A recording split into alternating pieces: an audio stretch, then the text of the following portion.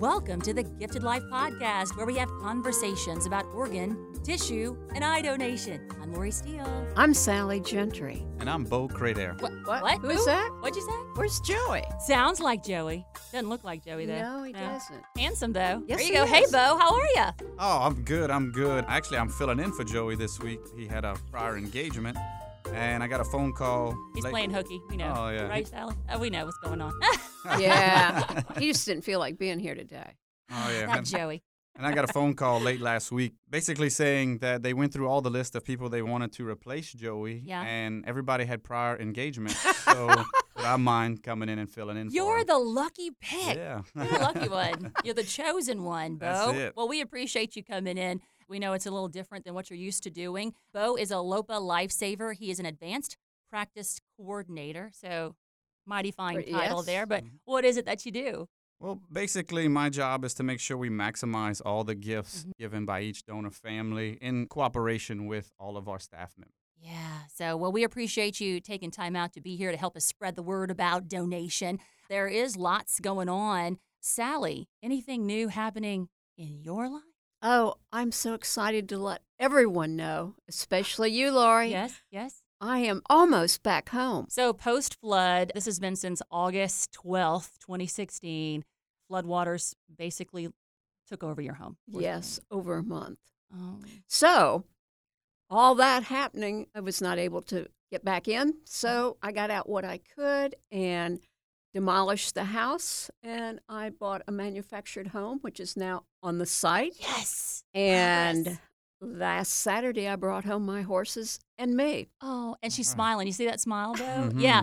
But let me tell you, we've seen lots of folks going through all these struggles, loss of memories and all this stuff, and you just had the best attitude. You had a plan. You stuck to the plan. We're seeing progress.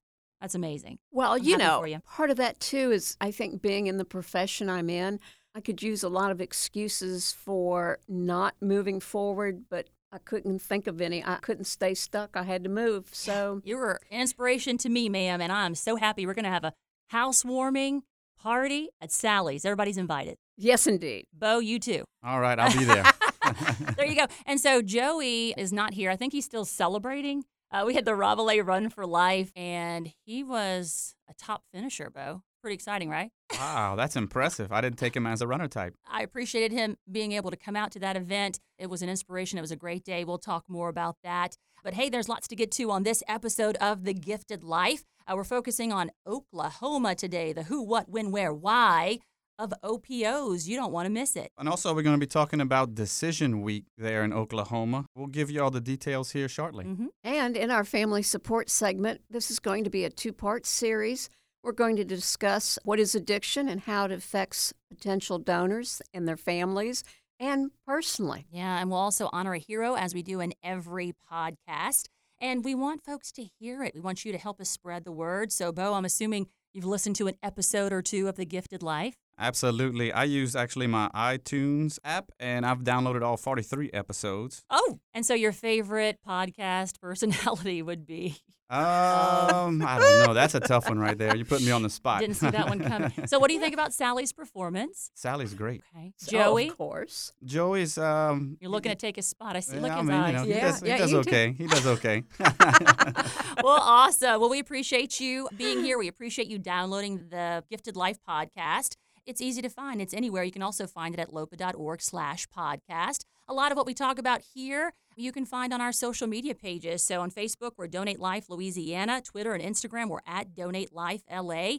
Getting ready for the Rabelais Run for Life. We had folks click in and sharing and tagging. It was a good thing. But listen, we want to hear from you. We want this to be interactive, and we have a hotline now, so that means we're legit, Bo. If you didn't know that, that means, yeah, that's what that means. Absolutely. and for those of you who do not know, Yes. our hotline number is 504-648-3477. We might even play your message on our podcast. So give us a call. And Bo, this is where Joey usually sings the jingle for the number. Oh, really? I must have missed that when I downloaded them. Oh, smart guy over here. All right, 504-648-3477. Be a part of the Gifted Life. Lots to get to. You guys ready? Yes. Yes. Here we go.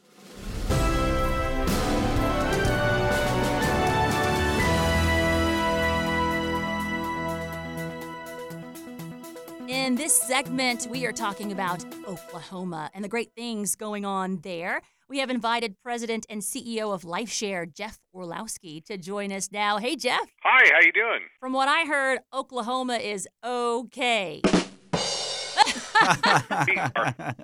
We are pretty excited. We have a lot of great things going on in terms of donation and in terms of saving lives in the great state of Oklahoma. Yeah, so LifeShare, created back in 1986 and has just been moving forward ever since. So tell us about some of those exciting things you've got going on. We know you have some impressive numbers that are coming out when it comes to saving lives. How are you doing all of this? Right. So we're really excited. I arrived here in February of 2012. And we've really undertaken a completely new strategic direction for the organization. As you mentioned, at that point, the organization was about 25 years old. We just celebrated our 30th anniversary this past year. And so as we undertook our second quarter century, we really set out to take on a new strategic direction. And so we have focused really on a couple of areas. One of those is relationship building in the community and really redoubling our efforts to work well with our donor hospitals, our transplant centers, and all of the agencies that are of importance to the donation process. And secondly, to raise the profile of the organization in the community in general. We've undertaken a systematic and aggressive plan of attack to increase our public awareness campaigns, to increase the knowledge of LifeShare as an organization and the important work we do. And we've partnered with a lot of really wonderful organizations in our community, including the Oklahoma City Thunder, which is our NBA team, both the University of Oklahoma and Oklahoma State University sports departments, and the Oklahoma City Dodgers, which is the AAA baseball affiliate of the LA Dodgers. And through all of those, we've been able to really reach a lot of people. Last year, we made over 45 million media impressions in a state that has a population of about 3.8 million. So we are very visible. That is exciting. And when you have those partners, like, you can't go wrong. And how great of them to join in for this important cause. The result of all of this, Jeff, has been an upswing in activity for your organ procurement organization. So tell us about that. Let's focus on that. Yeah, so we've really had a spectacular amount of growth. 2012 and 2013 were really years of redirection and investment. And starting in 2014, we began to see significant growth. In the decade prior, leading up to 2014, we averaged roughly 90 donors a year. In 2014, we did 141, which was up from 89 in 2013. And in 2015, we recovered 174 organ donors, which is essentially double what we had done just 2 years before. In terms of organs transplanted, we've seen a similar growth, increasing from an annual number of about 275 organs transplanted to last year in 2015 when we transplanted 479 organs. So we've more than doubled, or roughly doubled, both the number of donors being recovered and nearly doubled the number of organs transplanted from those donors in the last couple of years. And 2016 looks like it will be our third record recovery year in a row. Wow. We're forecasting to be at about 180 donors and right at about 500 organs transplanted. Well, Jeff, that's really impressive to basically double your donors in just 2 or 3 years like that. I mean, that increases the amount of lives saved through organ, tissue, and eye donation. Is there any one or two things that you saw coming on in 2012 that you knew would change and make this kind of growth? Absolutely. So there were really several areas that we chose to focus on. Number one, partnerships with our donor hospitals and our transplant centers were key. We had to have a much improved level of interaction and a much improved collaborative relationship with those entities in our donor service area. The second thing was to really focus on what our potential for donation was. I think as anybody in the OPO industry knows, the definition of eligible and the eligible donor that so many of us have been tracking to over the course of the collaborative era really is not inclusive of all the potential donors that are out there. Anybody over 70, anybody who's not brain dead, anybody who has certain comorbid conditions is not an eligible donor, and yet there may be the opportunity to save a life. And so one of the things I really wanted to do when I got here was to take away the focus on converting eligible donors and focus instead on converting potential donors. And so we tackled that pretty aggressively from day one. And the result of that is we do donors in a lot of non-traditional places, smaller hospitals, more rural hospitals, in units within the big referral centers that maybe didn't traditionally get a lot of attention because we're not just looking at the relatively ideal donor population between 0 and 70 that are brain dead and have minimal comorbidities. I think the last thing that was really important for us in terms of the growth of our activity besides partnerships and besides an aggressive approach to recovering every potential donor, the third component of that was the development of our team. And we have put a lot of energy and a lot of resources into growing our team. We created a family services department that results in every family in our donor service area interacting with someone whose full-time job is supporting families through the decision to donate process. Excuse me for jumping in here. When you mentioned family services, I did implement our family services program here at LOPA about 16 years ago, and we found that contact with donor families was just instrumental in helping them understand more about what their loved one had been able to do to help others. Is that what you're finding, or do you all have multiple staff that do phone calls or letters, or can you tell me a little bit more about your family services?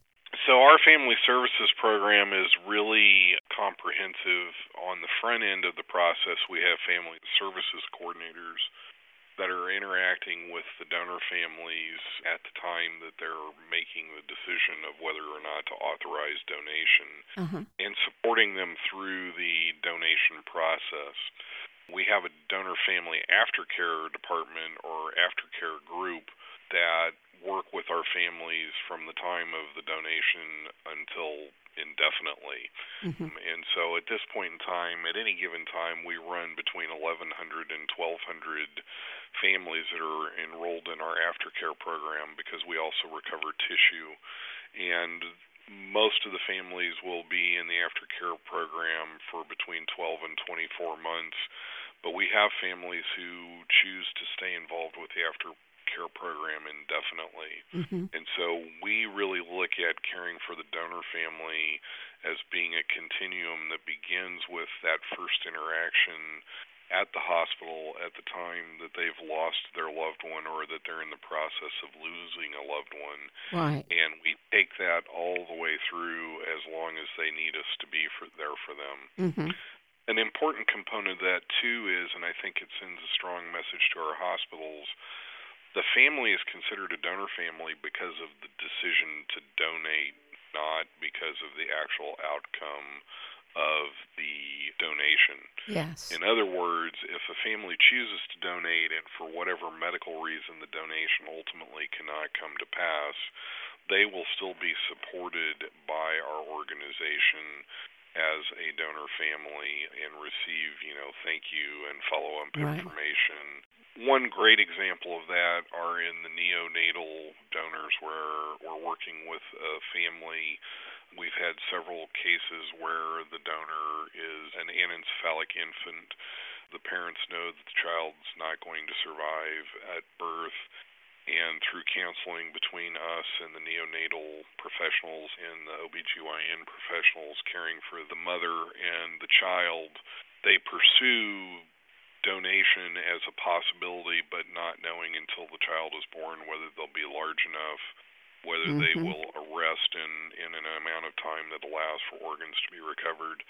And those families may end up only being able to donate research and not transplant, and we treat them the same way. They're donor families. They made the decision to give. And it's so good to be supportive of all these families, and I would suspect that might be part of the increase, too, in the amount of donors that you all have because of hearing what great support system you have for them post-recovery or post-consent. Absolutely. I think all those variables, the profile of the organization, the pursuit of potential investing in staff, and part of that staff investment is in the family support and the family services. They're all intertwined, and it's really impossible to say that one has had more impact than another or one has had a certain percentage of the impact. It's a package, but the end result is we want to be a full-service, fully supportive, positive force in our community and thereby increase the number of donors and transplants that we are able to facilitate. Is there any other process that y'all were using to find how to use and maximize your opportunities? Yeah, I think the really exciting thing for us has been a wedding of our quality systems with our operations folks. We have dramatically increased our commitment and investment in quality systems. We literally review every vented referral for potential for donation, and we evaluate with a multidisciplinary team of clinical, hospital development, and quality staff whether there is a potential for a single organ or more to be transplanted from any vented referral that we receive or any ventilated patient that we identify on death record review. And that has allowed us to really identify places where more education and more presence will increase donation. The ultimate result has been that we are doing donors now in hospitals that hadn't ever had an organ donor, hadn't had an organ donor in over 10 years. We have one relatively small hospital in our service area in the very northern part of the state that had 2 DCD donors in a week that had never had an organ donor before. And by systematically reviewing potential and evaluating potential on a weekly basis, it really helps us to target our resources in terms of education, in terms of responsiveness to the hospitals, and in terms of opportunities for follow-up with hospitals. And those have all come together to make it possible for us to do donors that otherwise would have gone unidentified and unrecovered. Well, we appreciate you taking the time to share with us. We are impressed by those numbers and the lives being saved because of the hard work that you guys are doing. You know, guys, he mentioned neonatal donation. We've been learning about that here on the podcast. There's actually a new section on our website, lopa.org. You can go there and check it out. And Jeff, for you talk about reaching out to these families and supporting them. We actually had a voicemail on our podcast hotline from a donor mom who has great things to say about LifeShare, and we're going to share that with everyone on this podcast episode. So we appreciate the work that you do. Keep it up, bud. Thank you very much, and thank you all for the opportunity to share our experience.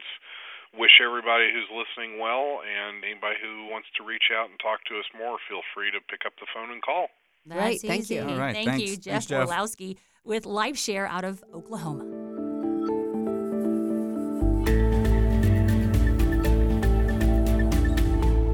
Okay, guys, it is a big week. It's Thanksgiving, right? How was the turkey? I cooked. Delicious. No, I'm kidding. Still full. Still full. Delicious, yes.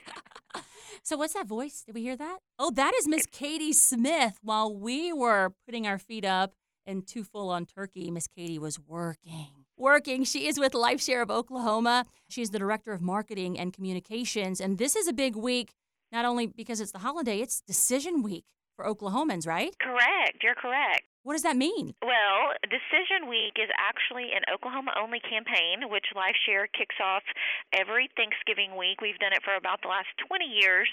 And what it is we encourage all Oklahomans to make the decision to register as an organ, eye, and tissue donor, and then to share their decision with their family when they're together celebrating this holiday week. It's an opportune time to have that important discussion about donation. Absolutely. This is the week to do it for sure. And then I heard you do something pretty neat with the newspaper inserts with all the ads for the upcoming holiday so season. everybody, Right? it's Black Friday, and so everybody is looking for their Black Friday ads, and we put a newspaper insert in over 650,000 newspapers across the state of Oklahoma. Did y'all hear that number? 650,000? Wow. Katie! Oh my we goodness. print 650,000 newspaper inserts for this week, and they go out across the state. So when everybody is, going through looking for their Black Friday ads, we have a full piece in there about donation, and it features donor stories, it features recipient stories, it talks about some of the myths about donation, and just general education pieces. That's great. So you're tugging at the heartstrings. So we encourage everybody to be looking for that, and if you didn't find it for some reason in your newspaper, it will be on our website, which is LifeShareOK.org, and you should be able to find the insert there. Wow. And so you guys do media too. I'm sure you partner. Yes, we have major media campaigns. So this is one of the 2 months in the year we do full-fledged media campaigns, the other being Donate Life Month, of course. But for Decision Week, we do a major media campaign and do not only the newspaper insert, but we also do TV and radio media efforts, and we do some website takeovers on different media outlets. And this year, we're really fortunate. We've partnered with a couple of the famous Oklahoma coaches around the state to kind of be our spokespeople for the week. And so we have Bob Stoops, Lon Kruger, who's the basketball coach at the University of Oklahoma, and Sherry Cole, who is the women's basketball coach at the University of Oklahoma. Bob Stoops is the football coach, for those of you who do not know. And then we didn't forget about Oklahoma State University, because those are big rivals here. Mike Gundy, the head football coach at OSU, will be representing LifeShare as well. So, Katie, I'm assuming because you've been doing this for 20 years, you do 650,000 newspaper inserts, you have these partners, we're doing media. It's kind of successful, I would say. Yes, it has. And, I know you just spoke with Jeff, and Yes. he was talking about all the change and the development that we've gone through at LifeShare. And I've only been here at LifeShare for about 3 years, and we've continued to see growth in our Decision Week efforts. And so 2014, we received about 9 million, almost 10 million media impressions from our Decision Week efforts. Wow. And in 2015, we were able to more than double that with 17 million impressions. So hopefully 2016 proves to be even better than that. I think in the state of Oklahoma during Decision Week, if you don't hear about our efforts, then you're probably hiding under a rock. So you're working during a holiday week, but my goodness, think of the lives saved because of this extra effort that you guys do 1 week out of the year, Decision Week. And so how do you fund this? Because I'm thinking I'm out in the community and getting all this together. We talked about the partners who put their face out front, but how do we make it happen? Well, so LifeShare is lucky to receive support every year for our Decision Week efforts, and it comes from a group called ODEEP, which is the Oklahoma Donor Education and Awareness Program. And so when individuals in our state go to get their driver's license or renew their driver's license, they're also asked if they would like to contribute money to organ donor education. Wow. And the money that is contributed to that fund every year helps to support these efforts. So it's actually Oklahomans that are supporting these efforts and raising awareness about donation, which is good because we have 121,000 people nationwide on the waiting list, and about 1,000 of those are Oklahomans. Wow. That's amazing. Well, you do a great job. That was fun. Decision Week in Oklahoma coming to a close, but we appreciate you sharing your knowledge with us. That's what it's all about. And we actually received a voicemail, I was telling Jeff, from one of your donor moms out there who just appreciates everything that you guys do. So we're going to share that on this podcast as well. But Miss Katie, we thank you on Thanksgiving week taking the time to talk to us here on The Gifted Life. Well, thanks for sharing our story and our efforts. Go get 'em, girl.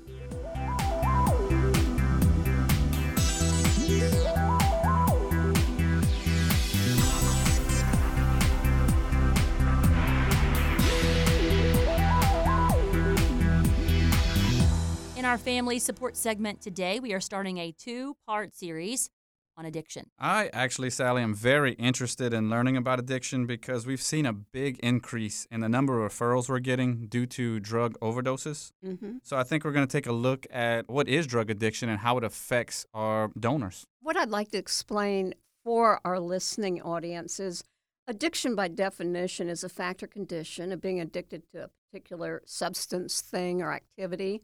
And, this can cover a wide range of behaviors that probably all of us may have. But I think the main thing that we're looking at here is, again, as you mentioned, the uprise in the number of referrals of folks. And I think what happens is that for some folks, I'd like to throw this out to begin with, though, that drug addiction is really a complex disease. And for people who think that people just choose to use drugs, lack moral principles or willpower, and they can quit any time, I think probably you have seen this having a clinical background, that this is not always the case. That what we find is that people are not really sure reasons behind why people become addicted. It can be genetic, it can be environmental, peer pressure, this sort of thing. But for many people, the problem is that they may want to quit, but then unfortunately they can't. And when they have been prescribed a painkiller medication by their physician, and they're no longer getting it, and they still have the pain, sometimes then they're resorting to using. And what we see a lot of times, like you said, it can be genetic or different other environmental factors. There's a physiological factor involved with drug addiction that we see, especially focusing on the opiates, where your body actually becomes dependent on the medication just to go about your daily activities. Like you said, somebody that's had a back injury might take this Loratab or Oxycontin pill to actually help with the pain. Mm-hmm. But through that time, what happens is that bodies developed a dependence on it, so they just can't help it because on a cellular level, their body's telling them that they need this medication to continue. I think we've also found that drug addiction is one of the greatest health epidemics of our time. And you've seen the number of overdoses that have more than doubled in the last 6 years. They continue to rise. And just as you mentioned, more toward the opiate use. More Americans die from drug overdoses than in car crashes these days, which is really, I think, quite a telling story for what's happening for us as a nation, as a society, that we are now using more drugs to help us get through our daily routine. Definitely. We are seeing a rise in our referrals due to drug overdoses, and it's not just Louisiana that's seeing this rise. And we talk to OPOs throughout the country, and every state is seeing an increase in overdoses, especially in the Northeast. It's been a real problem. I think I've heard 1 in 3 of their referrals is usually due to some type of drug-related injury. And I think also, too, that when you look at what happens to the brain when a person takes drugs, that it's the reward circuit, that it's flooded with the chemical dopamine. And so the reward system controls the body's ability to feel pleasure and motivates a person to repeat those behaviors that makes them thrive. And they have difficulties then with interacting with, on the workforce, with their loved ones, with society in general. And then instead of getting help, many people don't seek out help because they feel like they're judged or stigmatized, or basically that they're worthless, because that's been the message they've gotten over time, that, you should be able to do something about this. Well, I think most people are doing their best to negotiate their environment every single day, and sometimes when you are hooked on something like this and you can't make it any better, people do have a tendency to feel worthless. Right, and it's a stigma. So, Sally, how do we start that conversation about addiction? Well, addiction is not just a choice or a moral failing or a result of bad decisions. It is a medically proven disease. And I think it's just like diabetes or cancer or heart disease. It's life-threatening if left untreated. And so the way is to talk with our children, talk with maybe family members who that we might identify having these difficulties. Be very straightforward in talking with them about how this can affect their health, how this can affect their ability to get along with others or their school life. I think the more difficult thing for most of us is having those direct conversations, because we think, well, maybe I might hurt somebody's feelings, or what if I don't say it right, or what if somebody thinks I'm talking to them and maybe I'm really not, and they're feeling guilty, then I feel guilty. I mean, we come up with lots of excuses not to have straightforward communication with our families. And I think maybe that right there is the first place to start. And then we have other resources that we will share, later on in our next segment about how people can access that. I think that, too, that addiction knows no boundaries, that people of all backgrounds, ages, races, genders, geographical locations, as you mentioned, across the United States, and I'm sure across the world, that they are susceptible to this sort of epidemic when it's a feel-good. And I know that in the past I've worked with some folks that their main drive to get assistance was not through the substance abuse, but that was part of what was driving them to reach out and get help.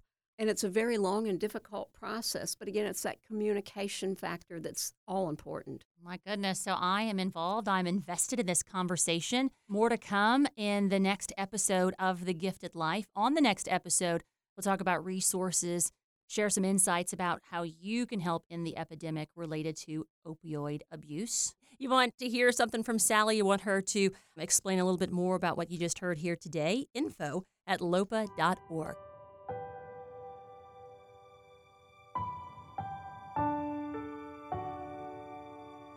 It's that point in our podcast again where we'd like to honor a hero. This week it is out of Oklahoma. Yes, LifeShare shares this story with us. It's coming from his parents, Carson Baker's parents, our hero.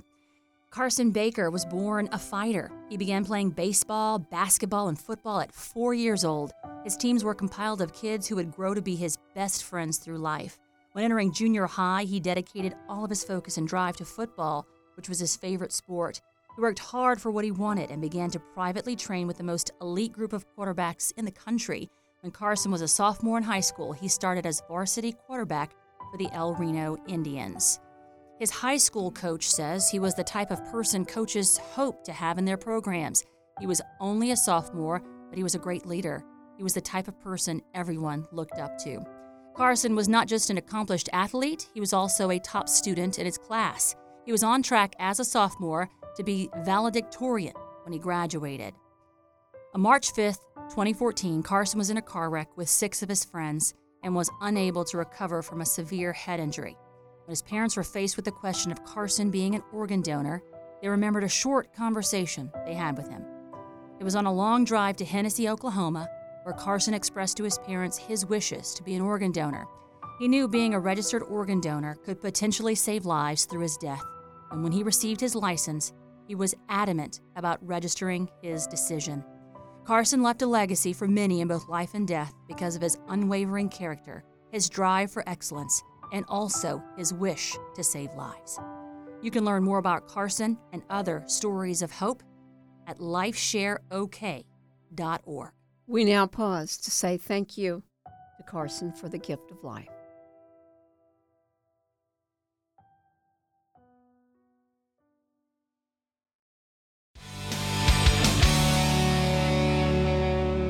In our question and answer segment, we do want to share something with you. We received a voicemail from a donor mom out of Oklahoma who had some kind words to say. So let's listen in. Yes, I'd just like to call in to give a little shout out to LifeShare of Oklahoma. My name is Michelle, and I'm a donor mom. I'm calling on behalf of my entire family. I just want to say that we love LifeShare and that we want everyone to know that they have been a blessing in our lives. They stood with us and guided us through the darkest days of our lives when we lost our sweet baby Jance, and they have continued to stand by us over the last 7 years. They've never missed an opportunity to honor our sweet son and recognize and give the gift that he has given. They have kept his memory alive and shown us the ultimate in compassion and appreciation. My entire family knows the importance of donation and the lives that are saved daily because of LifeShare's mission. Everyone in my immediate family and my extended family are organ donors, and we're honored to be able to one day save a life with the precious gift of donation. We love you, LifeShare. Just keep up the good work. Bye. I want to thank Michelle for calling into the voicemail line. That was great. And I liked how she really talked about honoring their donors in Oklahoma at LifeShare. Sally, let's talk about some of the things we do here to honor our donors. I think it's just a fantastic thing that different OPOs, and more particularly Michelle talking about Oklahoma honoring their families. What we do here is we have donor family picnics, which all of our donor families are invited to attend and, meet with other families. And sometimes they do meet their recipients of their loved ones there also. There are some of our hospitals that have the Wall of Heroes. So folks that have donated through a particular hospital, they do have their picture and a wall honoring those heroes. And another thing that we do is we offer volunteer opportunities to our donor families. They can go and they can speak at different functions, share their loved ones' stories, talk about what donation has meant for them, along with a few other things that we also do. Yeah, I love that we share ideas as well. So thank you to Oklahoma. I love hearing from those mamas. We want to hear from you too. Our hotline is 504-648-3477. Give us a call.